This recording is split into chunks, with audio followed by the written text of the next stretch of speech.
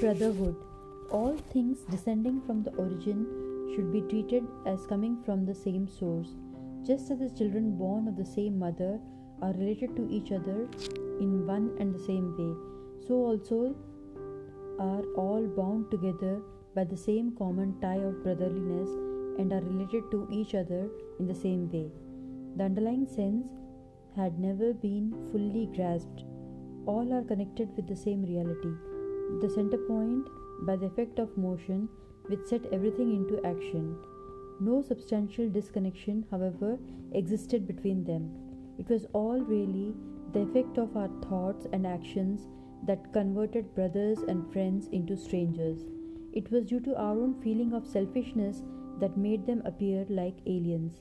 Thus engendered separative feeling must now therefore be removed so that the brotherly relation may be revived.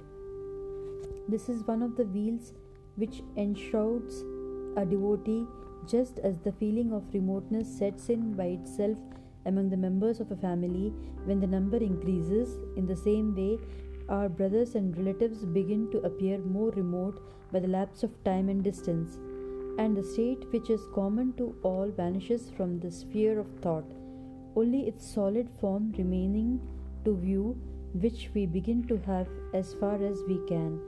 But love includes within it a latent feeling of enmity, so the current of thought began to settle down and affect adversely.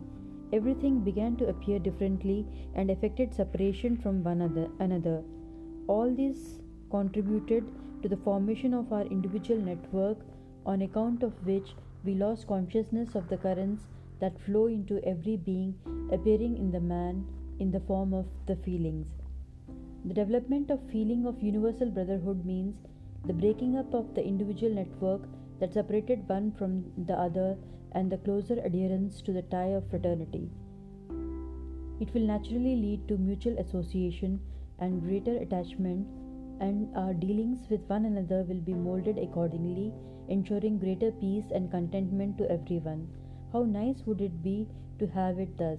Having accomplished this, we proceed on further, which also becomes easier to realize.